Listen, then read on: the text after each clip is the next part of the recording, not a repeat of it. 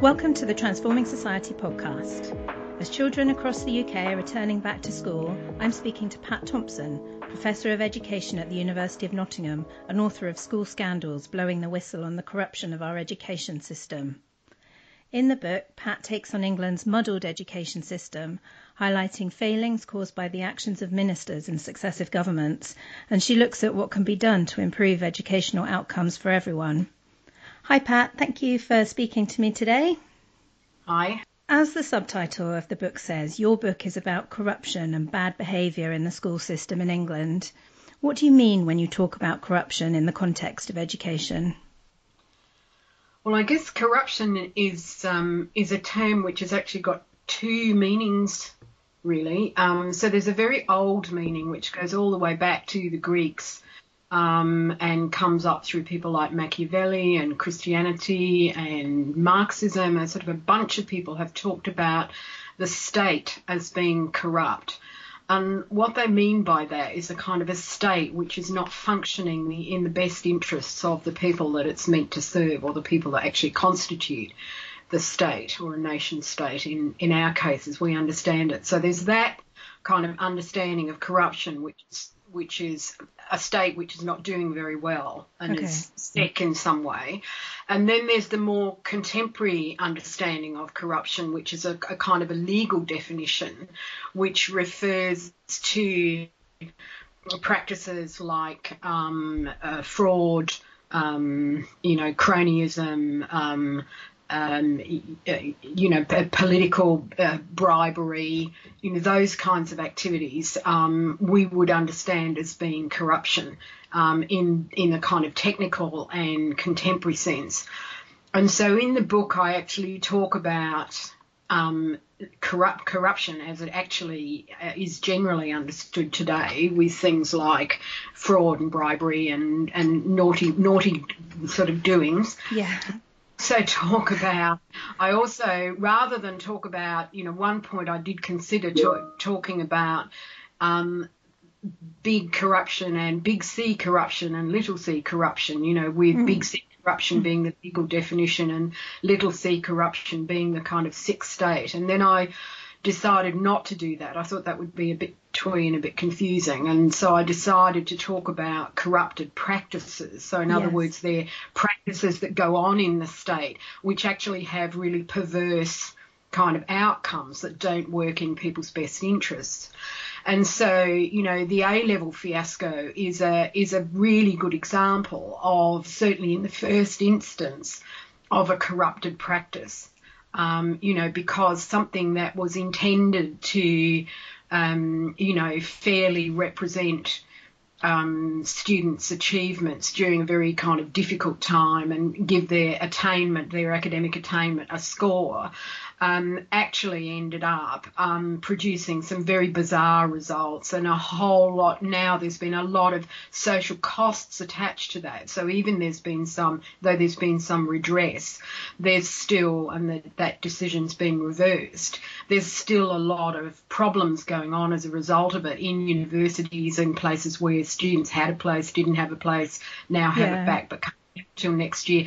That's what I'd call it's a version of a corrupted practice that just produces something that doesn't work in everybody's best interest. But I initially got interested actually in the topic because I kept seeing stories in the media, and particularly in the educational media. So I'm talking about journalism that specialises in reporting on schools. I just saw lots and lots of stories about schools where there were kind of really problematic legal kind of issues, and it was to do with money being misused, money disappearing, money being spent on things that it shouldn't, and also some other kind of associated events like miscounting of students, which is to do with getting in more money. And so I started to literally collect media clips about those. And then, of course, as I started to read around corruption, I found out really about this kind of wider understanding of corruption. And as I started to look at, well, why is this happening? It seemed to me that the answer is really that both things, both actual, illegal behaviour and what I've called corrupted practices, or I initially called bad behaviour, I think, schools behaving badly. Yeah. That they both actually had come from the same kind of place, and there was this sort of systemic problem that was actually producing these kind of perverse effects. Despite the fact, actually, that most of the people in the system are working their socks off. And I think we can see, during the whole lockdown period, since March, it's really been due to the, frontline people in health and education and other kind of services that have actually made the whole system work. So in a sense, the kind of pandemic has exposed, I think, what ordinarily actually goes on. It is actually people in schools that kind of keep things going, and a lot of the practices that sit around schools have perhaps unintended kind of consequences that in some ways are really wasteful of people's time, but also of public money. Could you give some more examples of what these kind of corrupted practices are within education? Well, I think one of them is to do with the impact of a narrow testing kind of agenda. So what happens at the moment is that we've combined into one set of tests and exams two kinds of functions, really. So there's a kind of function which says, well, how well is the school doing, and how well is the system doing, given that the system is all the schools, and there's another function which says how well is the student doing. And what happens if obviously if you want to measure what a system is doing, you choose a few kind of key things to look at. And actually, you can only afford to look at a few things because it's incredibly expensive to do the kind of testing that is done here, which is a sort of census test. Everybody is tested because you have to do that if you're going to assess student progress. And that's what we use to measure the effectiveness of schools, isn't it? Yes, at the same time. So you bring together assessment of student learning with judgments about the effectiveness of schools. Yeah. And you would, of course, do these things differently. It would be possible to measure the effectiveness of schools using a representative sample, or it would be possible to have a rolling set of measures so that, for example, you looked at literacy one year, numeracy the next, social learning, science, you might have a rolling agenda. But because we're doing the same thing every year, mainly focused around literacy and numeracy, then we attach a kind of punitive regime around effectiveness, which impacts really heavily on the viability of schools. In other words, if you don't get the kind of results that have been set for you as a target, then, you can be closed down as a school and reborn perhaps as something else, or not reborn at all. And so there are lots of incentives in that kind of system for schools to play a bit loose with testing agendas. And I think that can vary a lot, but it does, I think there's sufficient evidence to suggest that, some schools are off-rolling students, some schools exclude students. There are some documented cases of schools enrolling students in particular kinds of subjects in order to bump up their results. On top of the tests, the Conservative government laid over another sort of set of school measures as well, which was an incentive to teach to a particular kind of curriculum, and that reduced some of the curriculum options in schools. So it's the sort of quest for accountability combined with student assessment actually produces these in some schools an incentive for them to game the system, I think. So and of course not all schools do that by any means, and there are lots of schools that mop up the gaming of other schools, so that they're the ones that will take all the students from other schools regardless of the kinds of issues that they bring with them and the demands for special education support and whatever else. So that's an example, I think, of what I mean by a kind of corrupted practice. So this leads on to my next question, which you answered in part there, but what effect has this corruption had on our school system? Well, I think one of the things, and I mean to go to another kind of example, one of the things that has happened has been in the shift, particularly the system has shifted from being largely, all provided through local authorities. And we now have a school system where, 2/3 of secondary school students are educated outside of the local authority system. So they're educated through generally multi-academy trusts. And about 1/3 of primary school children are now educated through multi-academy trusts. Those numbers, I had no idea how little involvement local authorities have in lots of schools now.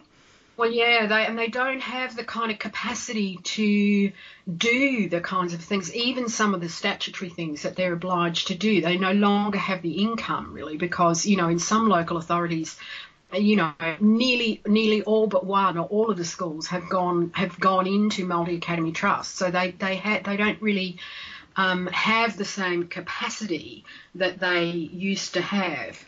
But I think to go back to the kind of corrupted, I mean, that in itself is a kind of corruption as well, when you're asking local authorities to do something like be responsible for all the children that are permanently excluded, and they actually don't have all the money to do that. Yeah.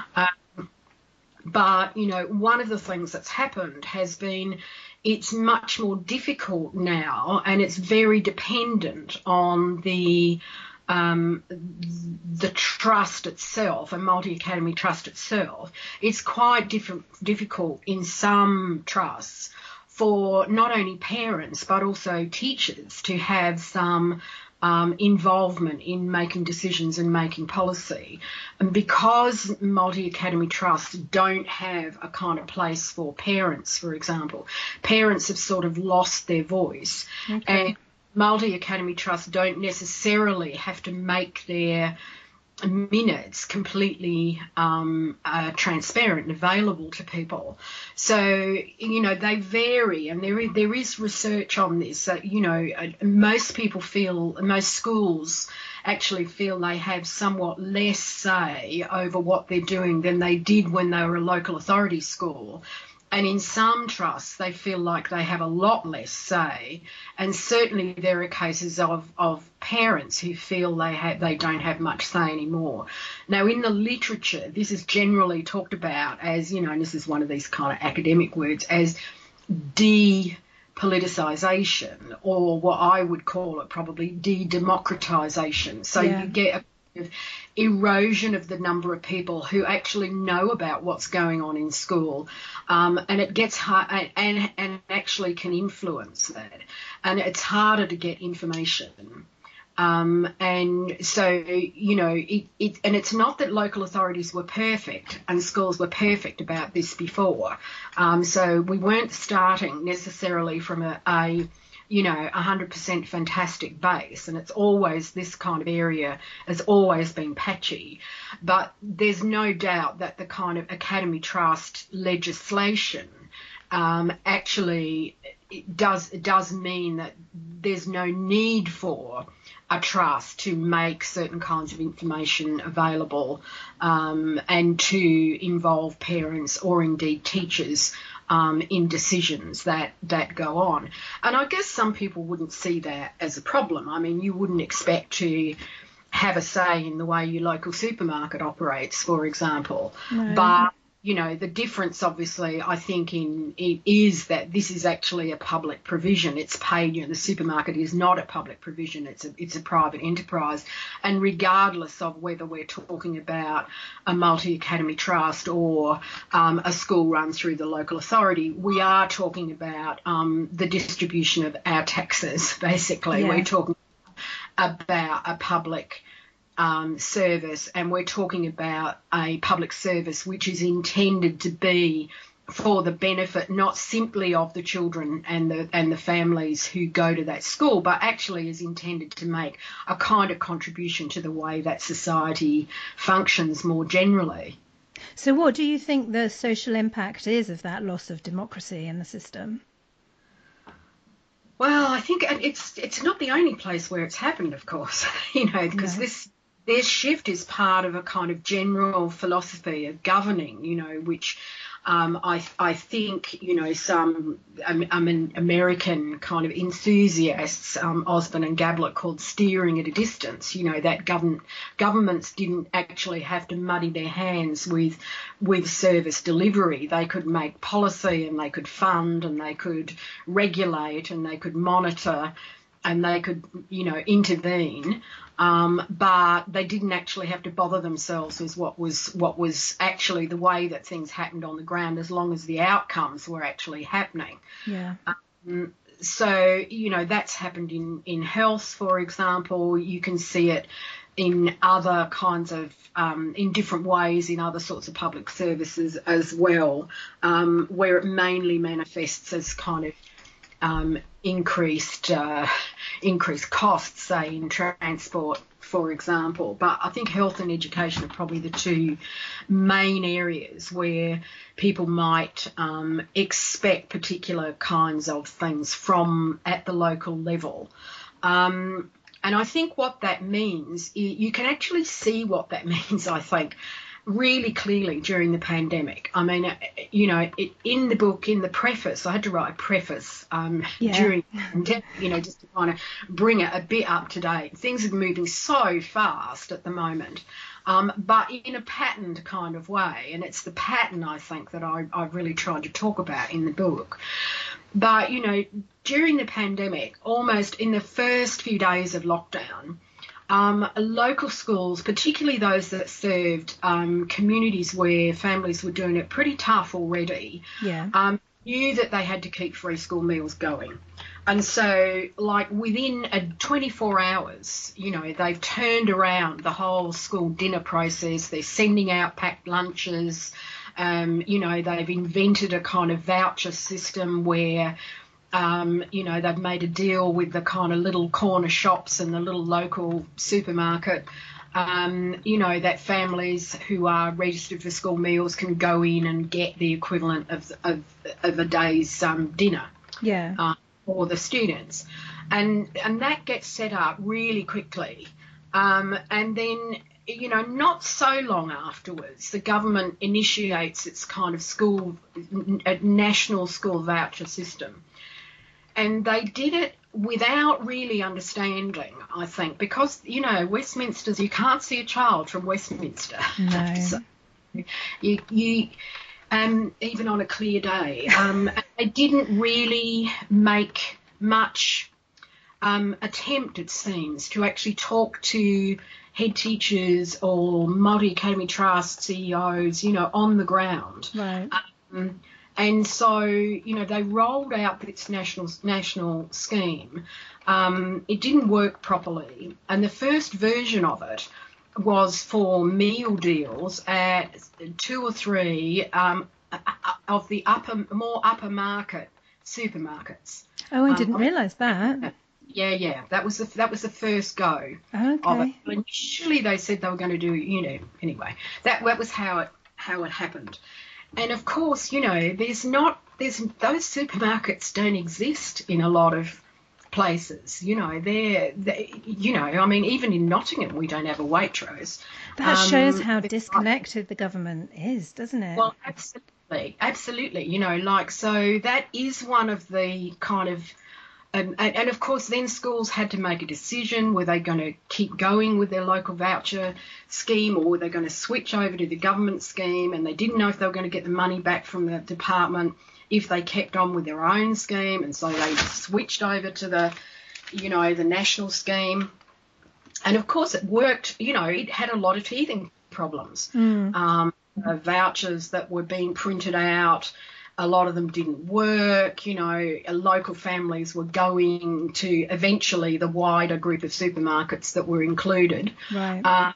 And, you know, the vouchers wouldn't work at the till. And so you talk about that in the book. You said that in the exactly, just horrific kind of. And then it's the local school that has to mop that up, because where is the family going to go when they haven't got their voucher money? And they haven't been able, they've been shamed and humiliated, you know, at the supermarket till. Where are they going to go? They're going to go to the school. And that's what, so the school's mopping that up. You know, the website for the food vouchers broke down, and there are staff, you know, up half the night trying to input the people who are eligible for vouchers so that these can actually be sent to the school and then distributed to the family. So this is a terribly inefficient system, and it's one which, and I mean, it is working sort of much better now, but it took a hell of a lot to actually get it going. It took Marcus Rushford as well, didn't it, to get them to extend it into the summer holidays?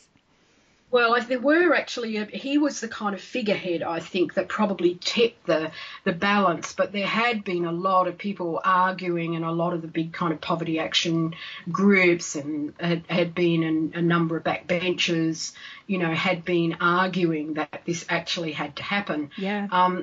And of course, this is a big step for the government, because they've never actually provided food for children during the holidays before. This is a precedent which presumably they were really worried about and didn't want to set. But you know, and what's being revealed, of course, through this is the degree of poverty in England. You know, the just unacceptable levels of financial difference that exist in our community. I mean, the children who are going to hospital because of malnutrition, you know, families that are entirely dependent on food banks. I mean, in my book, it is a kind of corrupted society, actually, which creates this level of imbalance, I think, in people's welfare and well-being. I mean, given the amount of wealth that there actually is in this country, and the fact it's so badly distributed,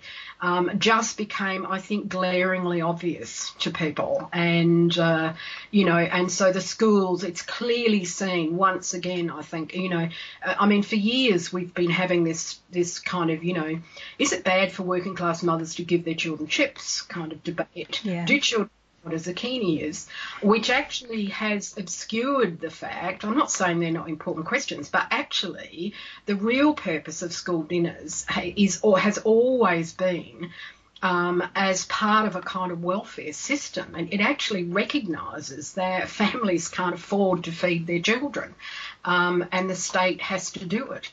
And I think that's just become glaringly obvious to people at present, and the sheer incapacity of the government to kind of initially organise the proverbial booze up in the brewery has just been obvious. You know, wherever you look, it doesn't matter whether you're talking about PPE, whether you're talking about,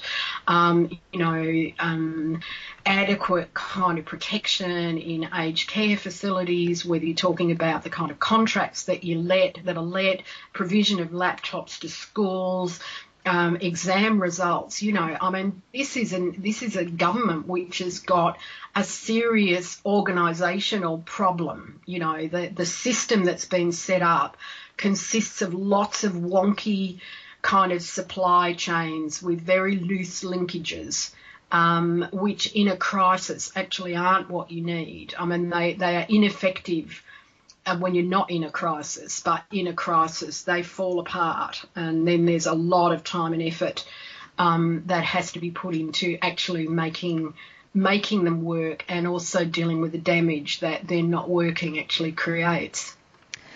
So, given the fact that we get this corruption and broken systems across so many different areas, it must be to do with the system and culture of government that allow this to happen. So what do you think are the key characteristics of government and the civil service that contribute to this? Well, I think I'd want to separate out the kind of civil service and the government, although they are kind of joined at the top. Although, given the recent events, clearly even people at the top can be sacrificed if necessary. But it is the case that a lot of people at the top of the civil service went to the same schools and the same universities as people in government. So there is a kind of sort of some common culture amongst them, although some of them clearly, obviously don't have the same kind of beliefs at all. But one of the things that's happened, I think, has been, what I talk about in the book has been this kind of fun. There's both a cultural and structural question. So the structural change that's happened has been to institute this kind of funder purchaser provider model, where the civil service function is to commission and contract and purchase public services from a range of providers. In the old traditional public providers, but a range of other new private providers, charities, whatever. And the funder, which is the government, clearly just gets to make decisions.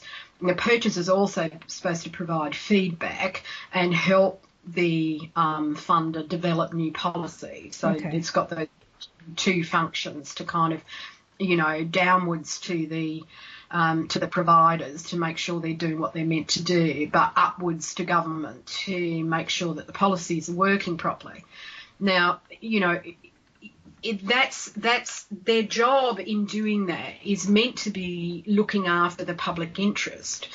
And I think the civil service is now in a very conflicted kind of position, because on the one hand, they're meant to, and they should, obviously provide a service to the government of the day, but at the same time, they also have to look after the longer-term interest of the public. And there's clearly at least tension at times around those two kind of functions, and I think that can kind of inhibit the kind of public service, the civil service capacity to provide frank and fearless advice, particularly if it's not in line with, current government thinking. Okay.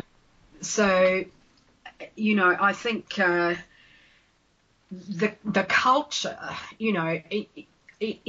people suggest, I think, that the civil service in England, has always had a concern with due process, with fairness, with equity, and I think that's certainly true for a lot of people, but there's also a bit myth about that as well.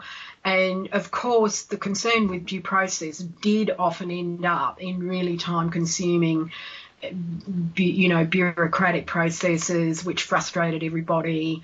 And took a long time and actually didn't serve the public that well either. So again, it's kind of one of these cases, I think, where we don't want to be looking backwards and saying, oh, it was so wonderful before. Yeah. Because that's absolutely not the case. But I think it's certainly the case now that it's much harder for the civil service to retain a kind of focus on the longer term interest of the public. And I'm sure a lot of individual public servants, civil servants and sections of departments do their damnedest to try and make sure that happens. But a lot of their jobs have actually changed, so that they spend a lot of time monitoring and counting and dealing with data and it's much harder when you're doing that kind of work to actually see how and where, the public interest actually lies. Yeah. And what role do values, morals and ethics play? Do they play a role? Yes, they clearly do, and I think in talking about the public good, I mean we're clearly talking about something which has a values base and which demands ethical behaviour, not only on the part of service people who are actually in the front line and people in the civil service, but it also is demanded of government. And I think one of the things I kind of say in the book is that, you know, the tone, the culture is set from the top. And, you know, I think when we have a kind of political regime now, which is, you know, highly populist, which is highly dependent on spin, where there have been demonstrable cases of it attempting to manipulate numbers or to spin things in a particular way, or just kind of flat out deny what's been happening, you know, that doesn't promote a kind of culture of openness and honesty, I think, within the rest of the organisation. So I think I say in the book quite clearly, you know, this has got to be about leadership from the top, and I think, you know, what we need is not simply schools and the civil service, but actually the whole system, which includes obviously government as well, to have a much more moral kind of commitment to the good of the public. And I think that means having, for example, different ways of thinking about what's effective and different ways of thinking about what's efficient. And I argue in the book, you know, that efficiency has come to mean doing something on the cheap, where in fact efficiency might be not necessarily about doing something on the cheap. It might be about doing something with the least amount of waste. And, you know, certainly I think when we're talking about public money, then doing things without waste is actually pretty important, so that you're not kind of mismanaging. And I mean, in the book, I argue that the current school system has got some inbuilt kind of waste producing practices within it. So, you know, we're committed to public finance, public-private finance kind of initiatives for a very long period of time, which have just cost vast amounts of public money. Yeah. But also the academy system itself, for example, depends, has got built into it the capacity for schools to be rebrokered, the capacity for schools to be closed down, you know, if they don't prove to get the numbers, for example. Yeah. And I think we've just got ongoing documentation of those two things alone, rebrokerage and school closures, actually, you know, costing a fair bit of money. And it's actually money which we don't actually know the full extent of it, because it's never kind of added up, you know, in a way that is transparent. You know, it is kind of fudged, and it does rely on journalists and organisations, professional organisations and interest organisations to actually submit freedom of information requests to actually find out how much money's been wasted. Yeah. So, of course, what I argue is if you've got the kind of a value which is related to an understanding of efficiency, which is about conserving.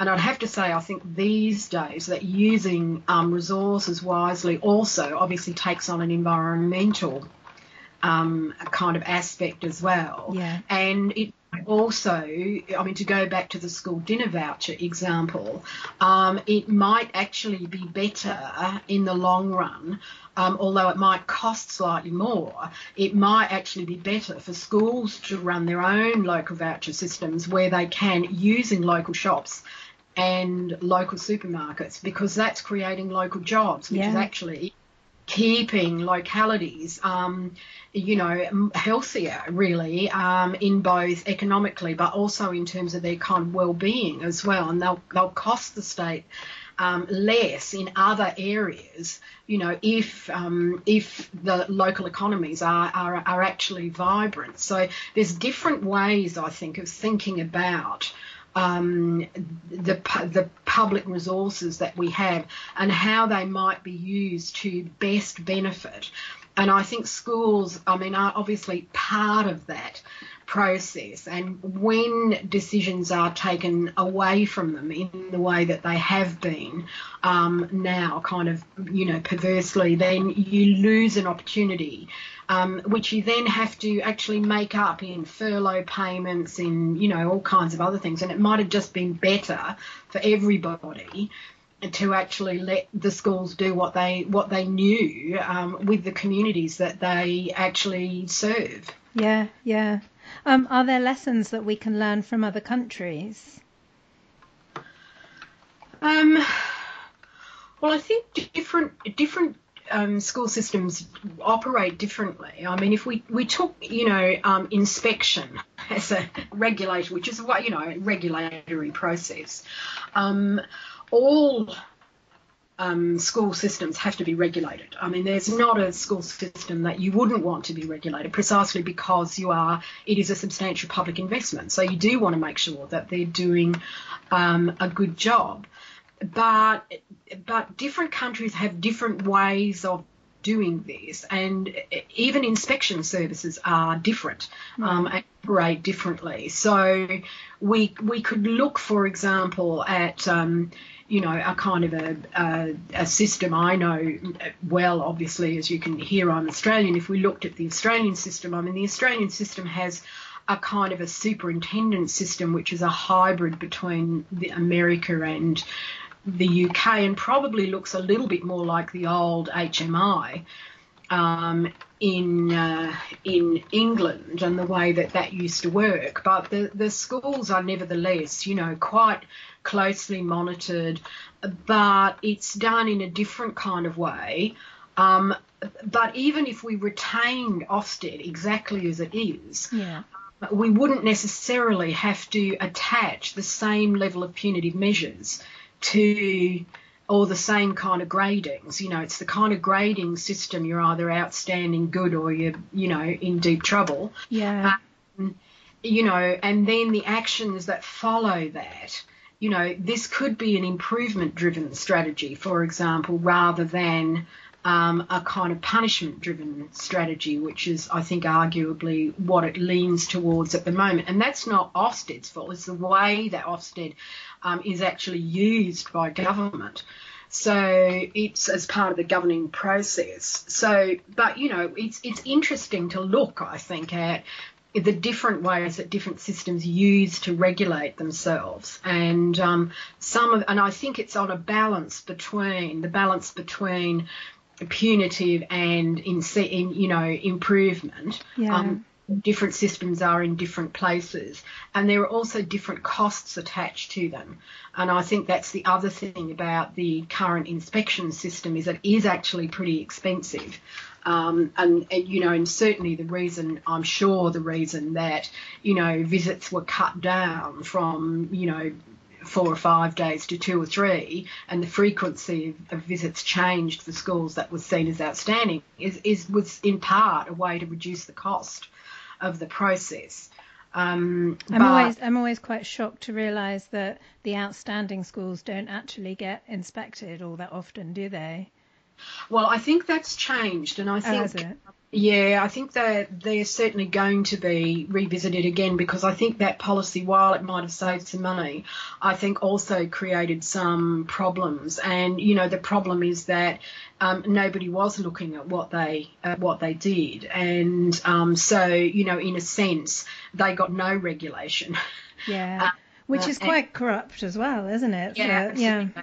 Absolutely. Yeah. So I think there's a big discussion to be had, I think, about you know, regulation, about assessment, about how it is you actually decide how well the system is doing, and what measures you might use to actually to do that.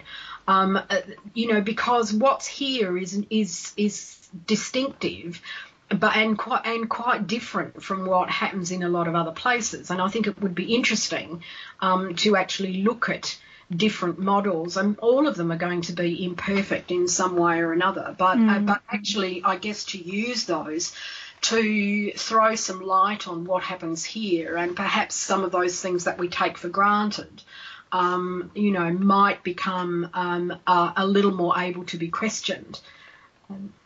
Yeah. So, I mean, I think this is my last question, really, and that kind of goes towards your point of the book, which is, I think, it's a call for us to humanise and change the system. So what changes do you think need to happen to make the education system in the UK more fair and to eliminate these corrupt practices? Well, I think I do argue in the book that we actually need to have we need, I think, to canvass a number of structural kind of questions, and people often come up with a one kind of solution. So what we're going to do is we're going to return all schools to the local authority, or what we're going to do is we're going to get rid of Ofsted, or what we're going to do is we're going to make all the schools academies, and and then it'll be a uniform system, and it'll be much easier to organise. And I think, that all the research kind of will suggest that kind of one best structural fix is not going to do it. And that, what we need is a much more kind of nuanced and well-informed, I think, and well-evidenced kind of process of what needs to happen. And I think that does mean, I think, addressing the democratic deficit and actually seeing how it is that a lot of people who have got views, useful opinions, knowledge, networks, can actually be involved in thinking about how it is that the whole system itself can operate within a kind of public good framework. I mean, actually, I think we have to argue about what a public good framework actually is. And I think we really have to come up with some new ways of thinking about how we're going to deal with the nexus, that ongoing historical nexus between poverty and poor educational attainment. And that's not a simple kind of relationship, and it's not the case that you go and look at a few successful schools and then try and scale that out across the system, because we've been trying that for some time as well, and that hasn't worked either. So that's, I think, one of the really big kind of serious questions, and you might have, for example, a kind of serious 2 or 3 year national commission which actually looked at poverty in education, which was independent, which really did gather the best kind of evidence, get the best kind of ideas and practices in conversation to try and think about what actually might be done. And I think that would build on and engage, I think, people who, at the moment, I think a lot of people in education are feeling unsupported by government. Government turns on them. I mean, they've turned on teachers and schools during the pandemic.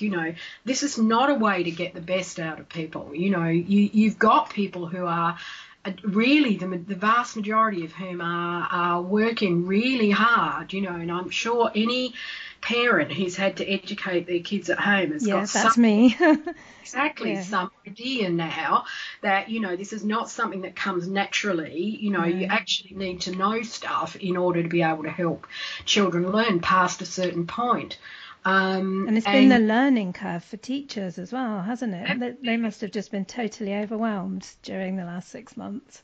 Well, I think there's been huge amounts of effort that have actually gone on, but when you get like now the kind of hectoring about, teachers just want to stay home, and they should have the schools open, and as well, naughty parents, we're going to fine them if they don't want to send their children to school, and there's this kind of Authoritarianism. I think Thatcher used to be called a kind of authoritarian populist, and I think that's also true of this government as well. They actually are very kind of haughty and removed in all kinds of ways from actually the people who make the system work, who they depend on. And I think, looking at how that kind of relationship can be healed seems to me a really important part of the political process, and actually having people be able to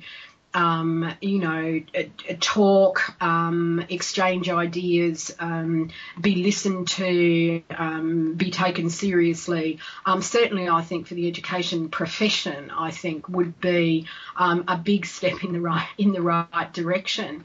And I think you could clearly do that in partnership with a whole range of other people as well. Parents obviously are concerned, but other groups in the community too, I think, have got things that they might want to say about what education might be. I mean, I'm pretty sure that if I was, living in rural England, there might be things that I want from a school system that I don't think it's perhaps giving me at the moment. So I think there is a kind of a big conversation. I think, governments are scared of big conversations, but I think, we're in a kind of time now, I think we can see, I was in Australia in January when it was burning.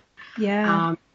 We've got this kind of terrible virus at the moment. I mean, we can see that we are not, lords of all we survey. Yeah. Ladies of all we survey. We've got a kind of world that we actually need to think about. That education is the place where we educate the next generation. There are some really, and the generations to come, there's some really big questions I think about, what kind of education, what kind of qualities do young people need in order to be able to cope with the sort of world that we have already, not to mention what it's actually going to be, their capacity to deal with uncertainty, their capacity to solve problems, to think through things, to actually be able to call on a range of different kind of knowledges. I'm not convinced that, government actually, with its obsession on test results, actually understands as well as teachers and schools do the kinds of big educational questions that are actually at stake at the minute. No, it does feel like your book's kind of coming at what could potentially be a turning point for education if we start thinking in this different way, and it feels like if we don't, things are only going to get worse, and poverty and difference between different people and educational outcomes is going to get bigger and more damaging, isn't it? Yeah, I think my book is one amongst a number of kind of, people who in different ways are calling for the same kinds of things. That's for a bit of a rethink. We need to stop assuming that we know best, and we just kind of do what we did before, or we do what happened to us at school, or we have some kind of 1950s dream of education, which of course was a time when a lot of kids left school when they were 13 and 14 and badly served by their schooling. It might have been great for some, but it was not that good for a lot of others. I guess people are always kind of calling for a rethink, but it does just feel at the minute that, there are so many things going on that are kind of challenge to, not just children, but actually to us as a kind of species, it seems to me. Yeah. We have to kind of rethink some of the things that we've taken for granted for the last 200 or so years, and think about how we can organise ourselves and live a bit differently, and I don't think that means going backwards. It's finding new ways forward. I think the hope is, from all these difficult times, is that you do find better directions and better ways of doing things. Thank you, Pat, for speaking to me today. That was really interesting. You can find out more about Pat's book, School Scandals, Blowing the Whistle on the Corruption of Our Education System, on our website, which is bristoluniversitypress.co.uk.